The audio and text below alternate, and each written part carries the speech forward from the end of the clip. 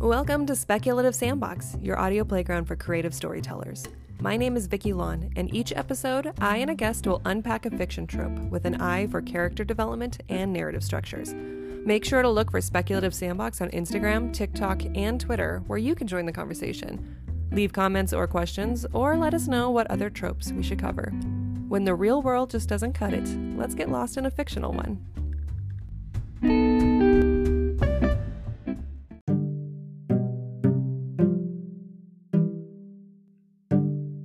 We workshop a lot of tropes on this podcast. For this bonus episode, I decided to explore a trope that really stuck with me from this summer's blockbuster, Guardians of the Galaxy Volume 3. Important disclaimer, this is a technical analysis, which means there will be spoilers. If you haven't seen the movie yet, I'll still be here, so feel free to set aside this episode until after you've had a chance to watch it. Okay, let's get started.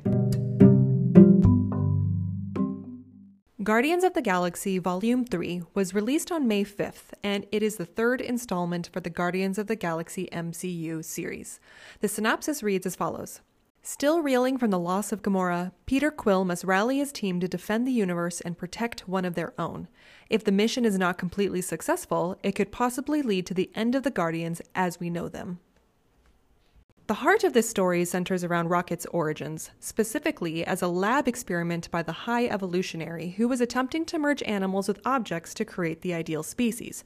In short, the High Evolutionary is a deranged psychopath who tries to play God. Through flashbacks, we learn that Rocket befriended 3 other lab animals who had also been deformed by these experiments, and together they cling to hope and friendship. Sadly, when Rocket attempts a breakout, he gets into a standoff with the High Evolutionary that results in the death of his friends. So I'm genuinely not joking when I say that I am still grieving these 3 characters. I cry just thinking about them because they represent a number of things. First, there's lost innocence, or perhaps the presence of innocence in a terrible world. Then there's persistence of hope. Then there's the very obvious brutal reminder of what we do to animals for the purpose of lab testing. And then there's the reminder of what we've also done to humans for the purpose of creating a superior species. The act of playing God is a frightful act that exists in both fiction and real life. So I'll give you some obvious fictional examples. One of them is Frankenstein by Mary Shelley. That's probably the most obvious parallel, with Dr. Frankenstein literally bringing a composite of a human being back to life as a new species.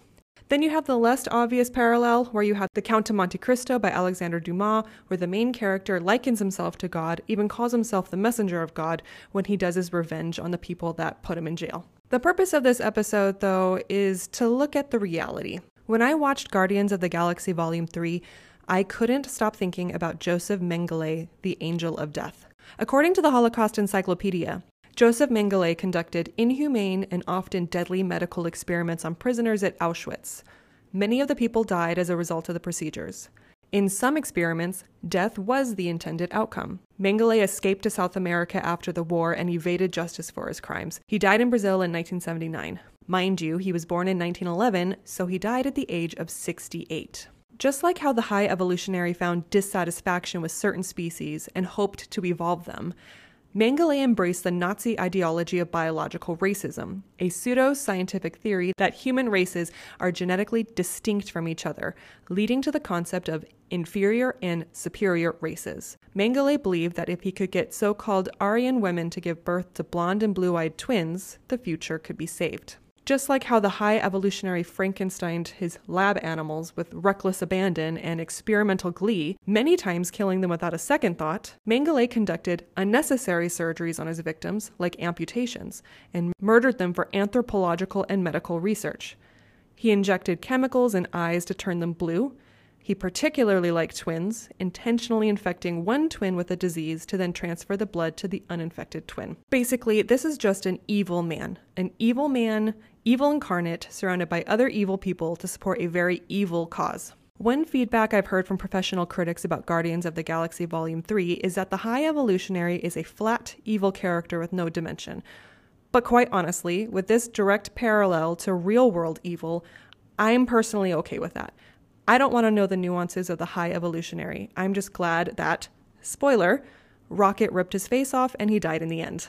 However, when you're writing a character that is trying to play God on a whole society, there are some factors to consider as part of your world building and development. First question is, what is that character's ideology? For the Mengele example, Nazi biological racism served as the foundation, basically white supremacy. Second question, what are the mechanisms that empower this character?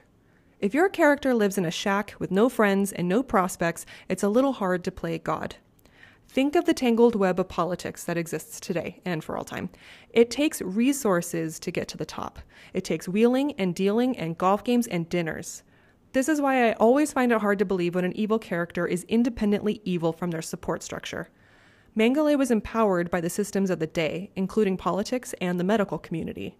So how is your character empowered to play God? This was a short exploration of playing God, but in conclusion, this was a rough movie for me to watch, and it left an impact that I just had to process. And, particularly, due to the concerning wave of Holocaust deniers, we need to talk about this more. I hope other people saw this parallel when they watched this movie, and if you didn't, I hope this episode inspired you to want to learn more. It's a terrible point in our history, but if we forget about it, we're doomed to repeat it. Speculative Sandbox is a volunteer-run podcast that relies on the collaboration of fellow creators like you. Join the conversation and participate in fun polls and questionnaires on TikTok, Instagram, and Twitter. Interested in being in a future episode? Our DMs are open, or you can email speculativesandbox@gmail.com.